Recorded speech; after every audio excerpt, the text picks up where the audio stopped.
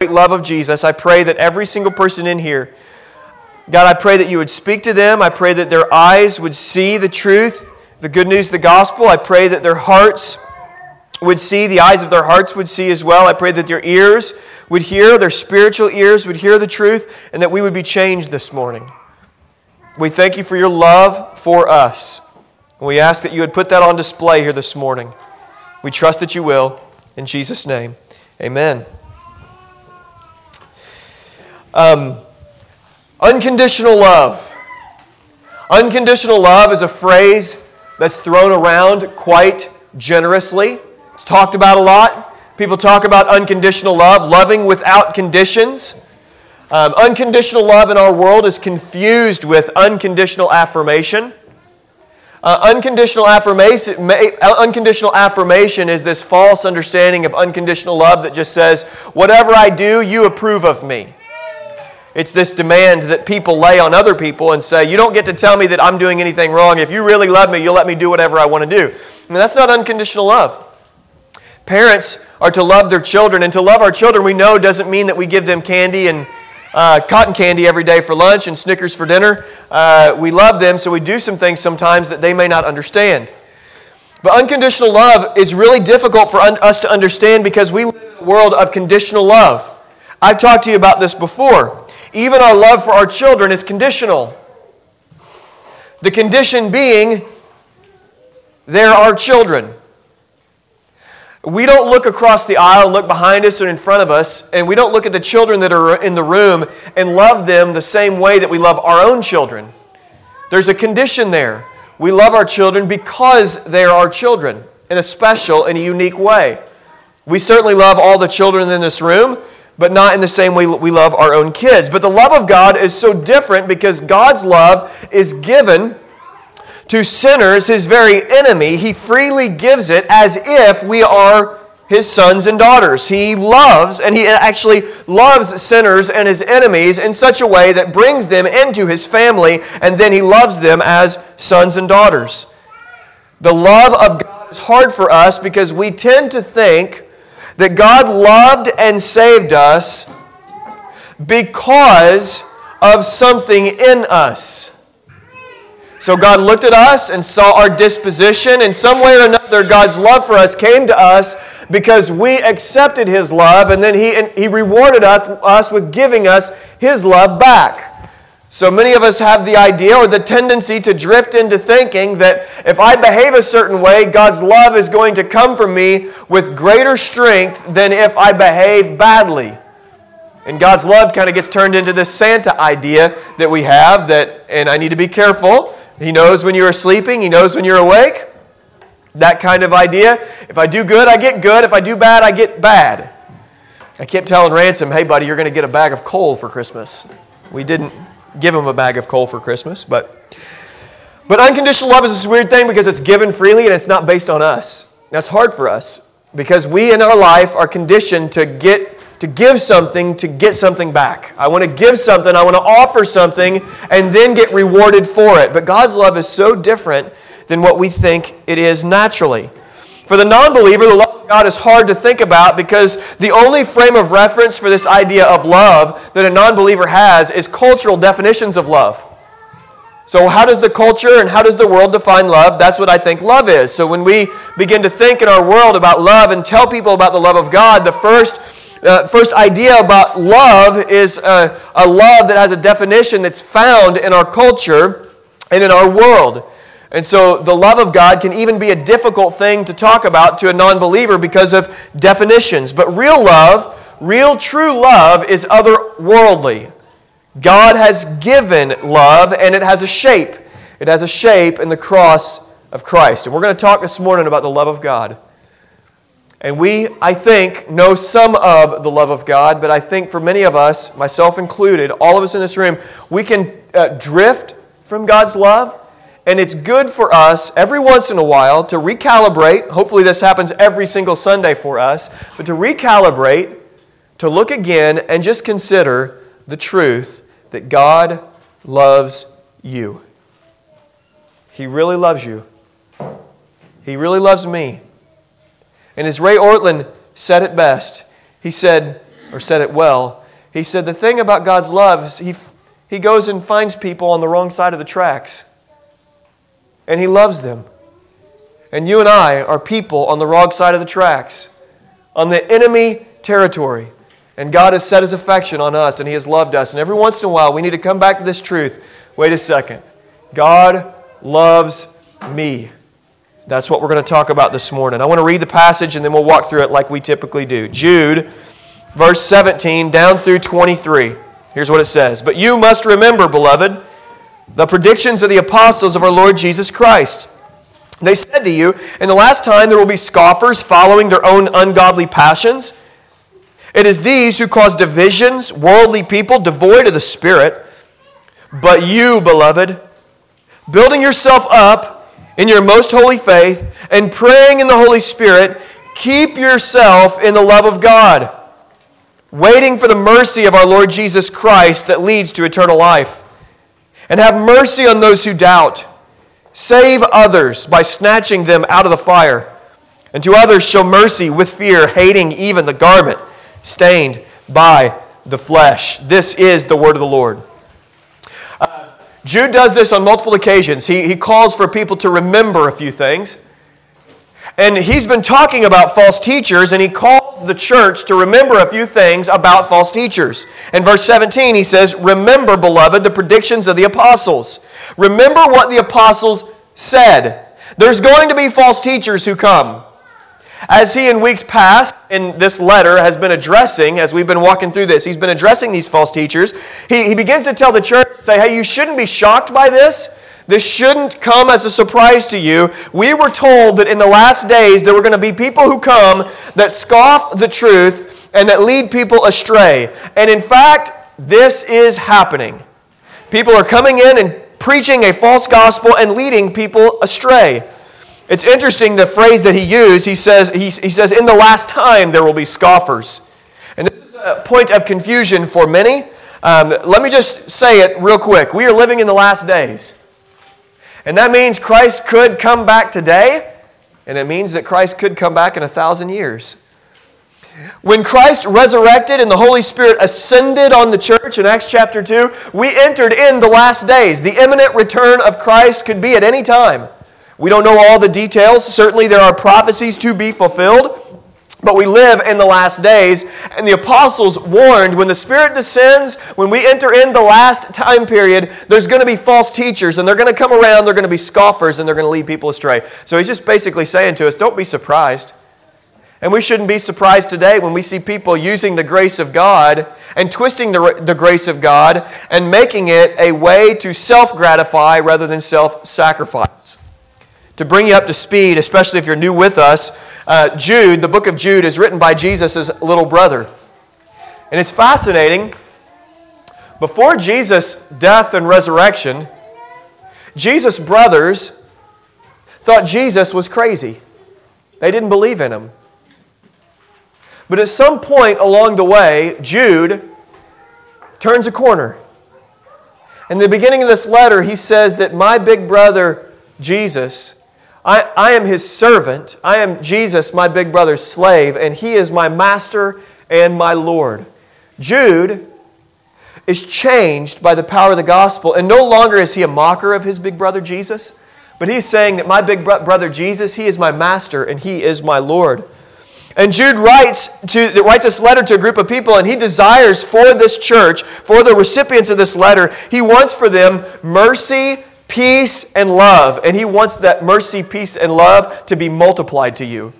So as he's writing this along the way and giving warnings, his desire for us is that we would have love showered upon us, that we have mercy multiplied to us, and that we'd have peace come to us, wave after wave after wave after wave. You know, in the holiday season, when we're with family, for many, we've talked about this, many people love just family. And then for some of you, you have an Uncle Eddie, okay, or Cousin Eddie, or whatever it is from Christmas vacation. And they show up. You didn't know they were showing up, and everything just goes crazy for Christmas time. Family is in turmoil. For some of you, it's grief. But when we talk about family, and we talk about the holidays, we talk about discord, we think about mercy, love, and peace. And if you have discord, if you're in that, you know how much of a commodity mercy, love, and peace is during the holidays. If you don't have it, you want it. We have a dear brother, a dear friend of mine who is grieving during this holiday season. It's really, really hard for him, harder than he imagined it would be. So I appreciate Hank mentioning that earlier, and we talked about that before the service. It's such a good thing to know that we can pray for each other that are hurting. But in the holiday season, it's a good thing to remember that Jude wants for us, he wants mercy, peace, and love multiplied. So in the season of peace, in a season of love, this Christmas season, we can receive that this morning. So this morning, I pray that these things just come waving over us, just crashing in, crashing in. And Jude wanted to write a letter about our common salvation, but these false teachers had begun to infiltrate the church, and so he had some issues that he needed to address. And so the Holy Spirit wouldn't let this false teaching slide, so Jude begins to speak to these false teachers, and he gives warnings about judgment and hell. And he gives us profiles of a false teacher. But now, here's what Jude is going to do. After talking about these false teachers, he's going to turn the corner, as we've said that a couple times. And he's going to, instead of talking to the church and saying, hey, look out for these false teachers, he's going to turn to us, myself, all of us included. He's going to say, I have a few things I want to talk to you about. I've addressed the false teachers. Now I want to talk to you. And I have instructions for you. And it's really good. It's good stuff. Directly from the Holy Spirit. And so, we've talked to the false teachers. Now we're talking to us, the believers in the church. But as for you, beloved, he turns the corner. So that's where we're at this morning. We're getting some instruction from Jude. After addressing the false teachers, he gives us some words of wisdom. I want you to look at verse 20 and 21. As he gives instruction to the beloved, he makes an interesting statement in verses 20 and specifically in verse 21. But you, beloved, building yourself up in the most holy faith and praying in the Holy Spirit, keep yourself in the love of God, waiting for the mercy of our Lord Jesus Christ that leads to eternal life. Okay. The command is given, keep yourself in the love of God. What on earth does that mean? Keep yourself in the love of God.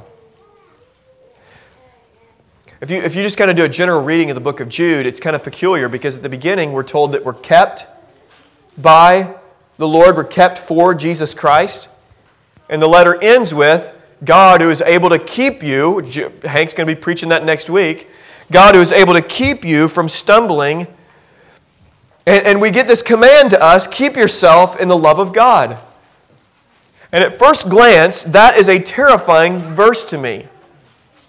It feels it's a burden that's being lifted up, kind of put on my back to carry, and that it's up to me now to keep God's love upon me.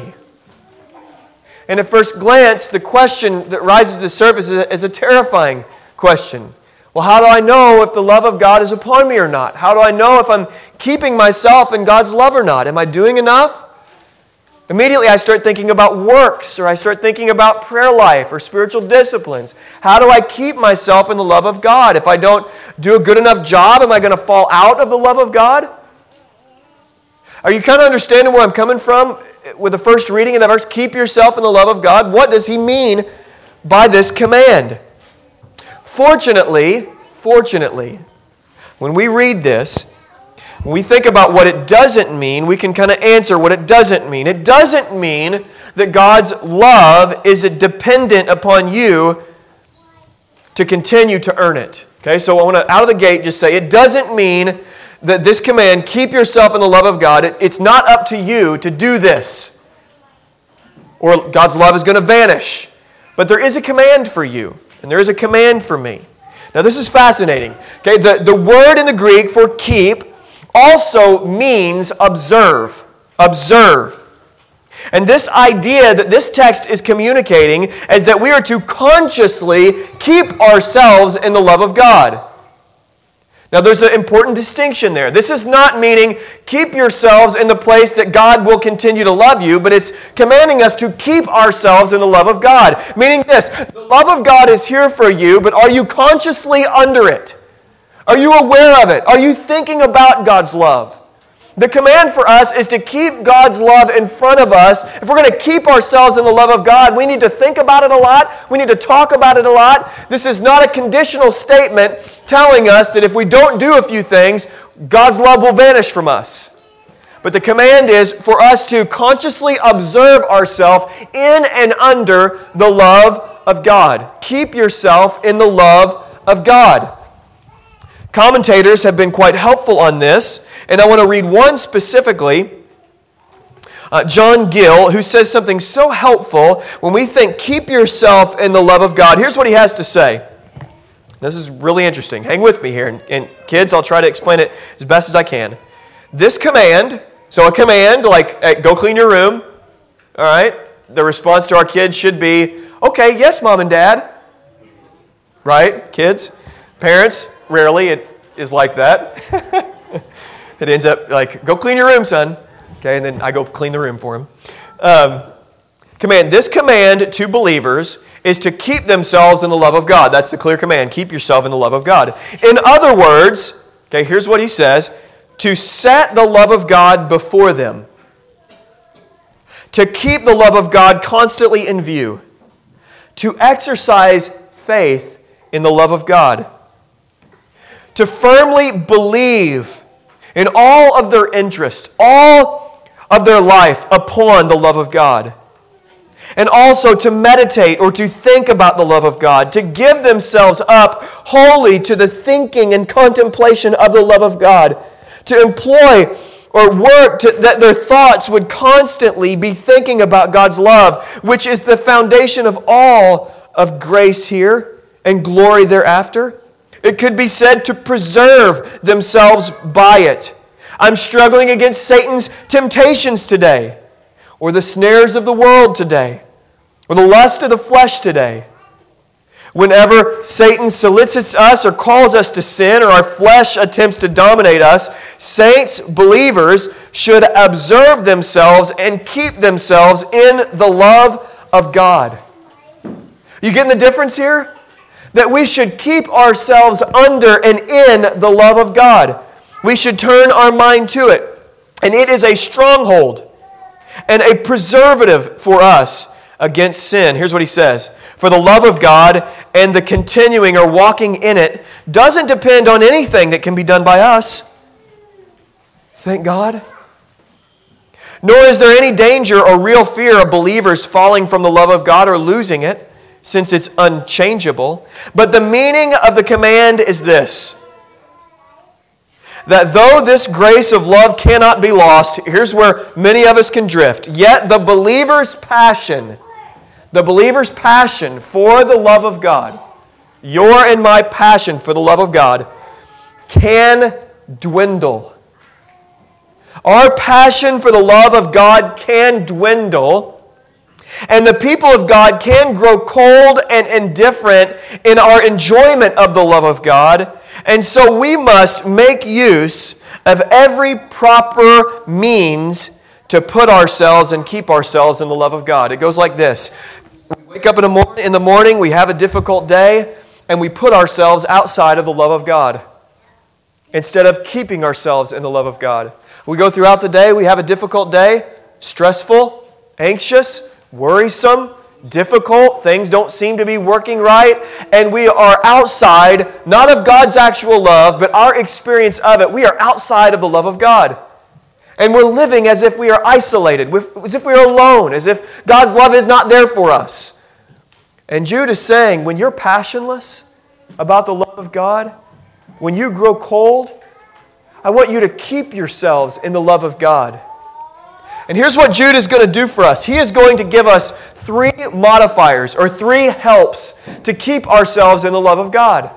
To think about it. The fact that God loves us. He's going to give us 3 keys or 3 tools to say, if you'll do this, these aren't the exclusive tools, these aren't the exclusive keys, but if you'll do these things, it will help you move from indifference and passionless to passionate about the love of God. You will keep yourself in the love of God. And now, friends, I want this for myself, and during the holidays, during the Christmas time, and really all year long, I want this. For some people, Seasons can be difficult, like actual seasons when it's cold outside and when it's wet and dreary. You can actually be what old-timers called melancholy, sad. You can get down. There's times in our lives that we are not keeping ourselves in the front center. We aren't keeping the love of God front and center, and it's as if we're living outside of it. So what are these helps? What's going to guide us toward and back toward the love of God? Well, there's going to be 3 ways that we find to keep ourselves in the love of God. The first 2 ways we find in verse 20, and the second way we find in the back part of verse 21. The first way or key to keeping ourselves in the love of God is found in verse 20. Beloved, building yourself up in the most holy faith. We are commanded, if we're going to keep ourselves in the love of God, we are commanded to build ourselves up in the most holy faith. Well, what does that mean? Well, I'm glad you asked. Specifically, this is a call. The command is plural. Build yourself. This is not a singular command. So this is not just to individuals in the room. This is to churches. This is to all believers. And the command comes to us plural. And the command that goes over us is to build ourselves up in the most holy faith. Or more specifically, the most holy Christian faith. What is the most holy faith? Well, it is what has been preached by the apostles. It is the faith of the Lord Jesus Christ. It is the message that saves our souls, the person and work of Jesus Christ, and we are called to build ourselves up in that most holy faith. And so believers are called to help each other out in this command. If we're going to keep ourselves there, we are to help each other out in the understanding of the faith. That means we need each other. 2 weeks ago or 3 weeks ago, James, in our kind of corporate share time as the Spirit was leading, spoke up and said, we need each other. There's a specific thing about lowering each other down with ropes. Remember that from like Luke or Matthew or somewhere? About lowering each other down from the ceiling. And it said, because of their faith, Jesus turned to the man and said, your sins are forgiven. And this is a call for other people to invest in our lives. So we need each other desperately. Here, we are called to build each other up in the most holy faith. You know what that means? It's simple. Hey, we need each other. There's going to be times that you need to text somebody and somebody needs to text you a Bible verse. Ryan Deaton called me up the other day. Like, I love it. We're buddies now. We work together, so we text and stuff, funny things back and forth. That's true friendship, by the way. If you're getting to the point where you're texting funny things back and forth and the GIFs or GIFs or whatever they're called, that's how you know you're really good friends, okay? And if you really want to do something that will make Andy know that you really are tender toward him and really love him, send him a bunch of pictures of bears, okay? He's terrified of bears, but he will see it as a term of endearment, okay? So send him pictures of bears. If you really love each other, you send each other texts. But Ryan called me, and he was just so encouraging because he was talking to me about his time with the Lord that day and what God was showing him. And it's like, man, I needed that. And he needs that. He needs outlets for that. And we need that for each other. We have these amazing technologies in front of us that can be so misused. But it's a wonderful tool that we can be able to call each other, text each other, say, hey, how are you doing? Also, studying the Bible together. When we do women's Bible study, ladies' Bible study, you are building yourself up in the faith. When we do one-on-one discipleship, if we're going to keep ourselves in the love of God, we need people around us to come alongside and say, hey, you know what? We're studying the Bible together, praying together, and look at this nugget of truth I found about the good news of the gospel of Jesus Christ.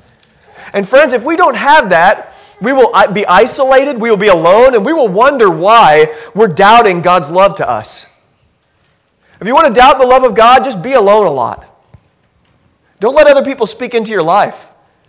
Just let your life go, hey, I'm just me and Jesus kind of thing. We need each other. And if we're going to follow this command of keeping ourselves in the love of Jesus Christ, then Carlene, I need you, and you need me. Paul, I need you, and you need me. We need each other to speak the truth and build each other up in the most holy faith. I love the passing of the peace that we do every single week, because when we tell people, what was it we just said? I forgot. Jesus is your rest. Anybody need some rest? Justin, James, me, some people, it's Jordan, pregnant ladies, moms, whoever, dads, grandparents. We need rest. And so when we come alongside and say, hey, Jesus is your rest, That's not just a tradition. That's not just something to do to fill up the time. That's trying to build each other up. Building each other up in the most holy faith. Keep yourself in the faith. So number one is build each other up in the most holy faith. When we do that, when we build each other up, it's like the love of God is inflamed in our hearts. It's like we get recentered or re-encouraged. Oh, yes. Okay, I am forgiven. God does love me. I don't need to be condemned. We need to hear those sorts of things. So number one, build each other up in the most holy faith if we're going to keep ourselves in the love of God.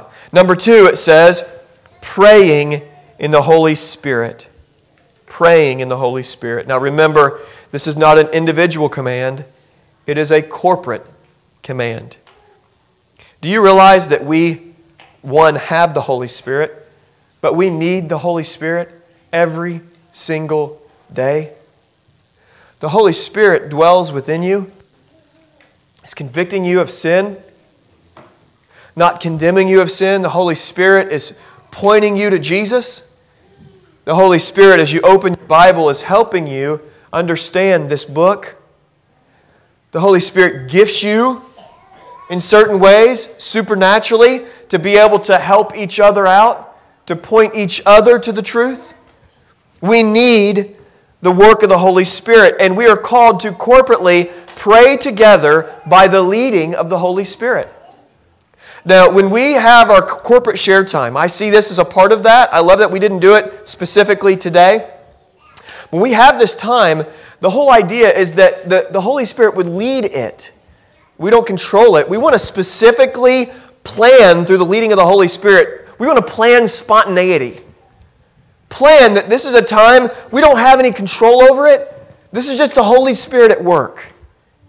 And if the Holy Spirit wants to do something here to point us to Jesus in a unique way, then we want to be sensitive enough to follow that leading. The Holy Spirit prompting us in that way. When we are praying together in the Holy Spirit, when we're at small group praying for each other, when we're here on a Sunday morning during the prayer times, after the service, if you feel led to go and pray with somebody, you know what the Holy Spirit is doing? The Holy Spirit is helping you keep in the love of God. The Holy Spirit loves to put a spotlight on the person and the work of Jesus Christ. The Spirit leads us to Jesus together. John chapter 16, verse 12 through 15 says this. I still have many things to say to you. This is Jesus. But you can't bear to hear them now. When the Spirit of truth comes, He will guide you into all the truth. For He will not speak on His own authority, but whatever He speaks, He will speak, and He will declare to you the things that are not yet that are to come. And listen to this key verse. He will glorify me, for He will take what is mine, and He will declare it to you. And so when this command, keep yourself in the love of God, is given, the Spirit leads Jude into these three specific things. Build yourself up in the most holy faith. Pray in the Holy Spirit. Praying in the Holy Spirit together. And as we do that, the Spirit is leading us to Christ, not away from Christ. A Spirit-led life is not a life that needs Jesus less. A Spirit-led life is a life who knows how much more they need Jesus today than they did yesterday. And so as the Spirit's doing that together, you know what happens? We all love Jesus more. We all understand the work of God and the love of God more. The Spirit's leading us to the love of God. So we are to do this. We are praying together to keep ourselves in the love of God. We're hearing each other pray about God's love and forgiveness. And when we're struggling, I'm struggling, I need help right now, and somebody in the church comes and prays for you, we are helping you to stay in the love of God, to posture yourself underneath it. Third, the third key or third modifier put to the command, keep yourselves in the love of God, is found in the second half of verse 21. It's waiting for the mercy of our Lord Jesus Christ that leads to eternal life. So much of fear, not all of it, okay, but so much of fear and anxiety depression in our world today. Not all of it. I've been a counselor and worked with people with severe, legitimate, clinical issues. This is not to undermine that. But much of what people say is depression and anxiety. And much of our frustration in life and the discord in our life, whatever it may be, comes and grows. The roots find itself in this one word, impatience. Impatience. Our world gives us everything we want now. Have you tried to check your email or got online to try to get a restaurant phone number or something like that and the Wi-Fi not work? And you have to push the Wi-Fi button to get your 4G to come on. How appalling. We have to wait an extra 15 seconds to get the number because the Wi-Fi is out for 20 seconds. We live in a world with instant information. It's just there.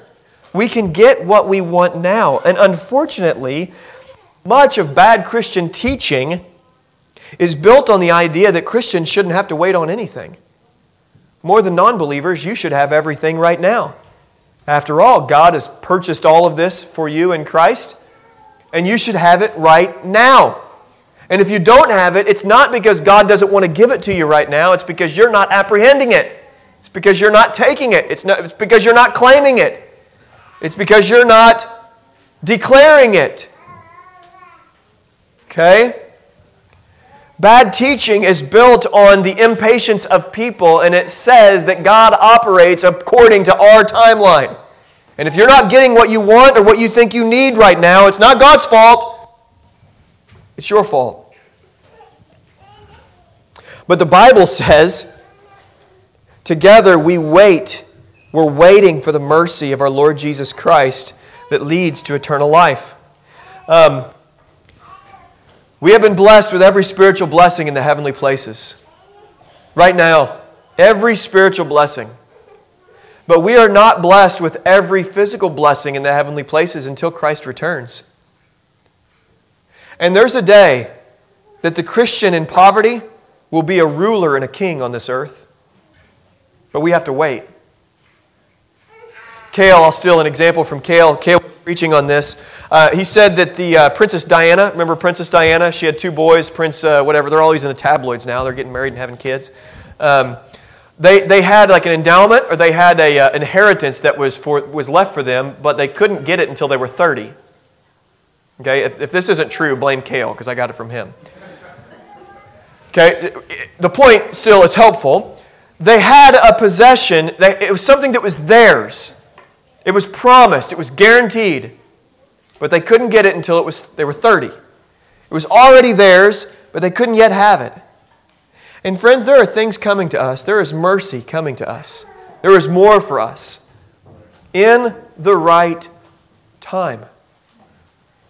And we are called together to wait on those things and look forward to those things, waiting on the mercy for the Lord Jesus Christ that leads to eternal life. So corporately, it seems as if we're to keep ourselves in the love of God, we are to consider things like future grace, future love, future mercy. We are to consider the things that are not yet ours in Christ, think about them often, and call our attention to it. The implications are huge. I've said it to you before. If you're going to inherit the earth, why do you need a boat now? And if you have a boat, please let me borrow it. I'd love to go to the lake and use it. Boats aren't bad. But the point is, if the insatiable desire for more, you don't have to have that insatiable desire for more. You are the kings of the earth in time. And we wait. We learn patience. We learn to be people that are different than the people in the world who look around and want everything now. And we don't buy the lie that we have to have everything now. We look ahead and we say, you know what? God has more for me. And if God has more for me for eternity, if this earth is mine to be a keeper of it for the glory of the Lord, if I know that I have eternal love coming my way, eternal mercy coming my way, eternal peace of mind coming my way. I'll repeat, eternal peace of mind coming my way. It's tremendously helpful right now. You have eternal life because of God's love. So everything you worry about right now, everything that captures your attention, your anxieties and your fears, listen to me. It's going to be okay. You're going to be okay. It's going to work out. You're in God's hands. He loves you. So keep yourself in that love. Think about it often. Don't run from it. Don't get out from under it. Step under it and stay there.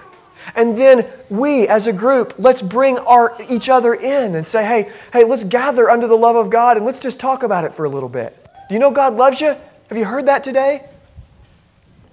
If we're going to keep ourselves in the love of God, we want to build each other up. We want to pray in the Holy Spirit. And we want to wait together for the mercy of the Lord Jesus that's going to be revealed. We see a few final instructions that are given to us. It's kind of almost like it's tag-ons, or in the end, oh yeah, here's a few more things. He says this, final instructions, verse 22, look, and have mercy on those who doubt. Save others by snatching them out of the fire. To others show mercy with fear, hating even the garment stained by the flesh. Have mercy on those who doubt. Here's the thing, there's always going to be in our midst people would talk about the love of God, and there's always going to be some, and even myself, all of us included, we're going to say, really? But really? God loves me? And we're talking about it, and it's just like our kids, when we tell them to clean their room, it goes in one ear and out the other. It's like God loves you, and it goes in one ear, out the other. And we're called for those who are just perpetually struggling with this. God love me? Does He care? Am I really forgiven? Am I really His? Or have mercy on those who doubt. Is the Bible really true? Can I really trust God? Is He really for my good? Have mercy on those who doubt. Do I really matter to Him? Is there really purpose in my life? I really am struggling as a parent. I really need help. Am my kids going to end up in prison because of me? Am I doing this the right way? Have mercy on those who doubt. Have mercy. There's mercy for you. There's mercy. Those who have received mercy freely give mercy. And this command is so much more than a tag-on because it's an overflow of what we have received in the love of God. As we're under the love of God, we want to give and receive mercy. We want to give mercy. And the body of Christ does not belittle or condemn brothers and sisters who doubt the love of God. We have mercy on them.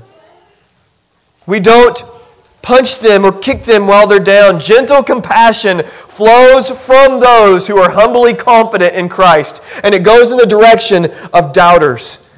Christian brother or sister, if you're doubting, there's mercy for you. We're told in verse 23 to save others. To those who know the love of God, we desire others to know the love of God. And we bring the gospel to sinners and we snatch them out of the fire. If there's anybody here who doesn't know the love of God in Christ, we want you to know that this morning. God loves sinners. And He goes into enemy territory. The Word became flesh, enemy territory, and dwelt among us to save His enemies.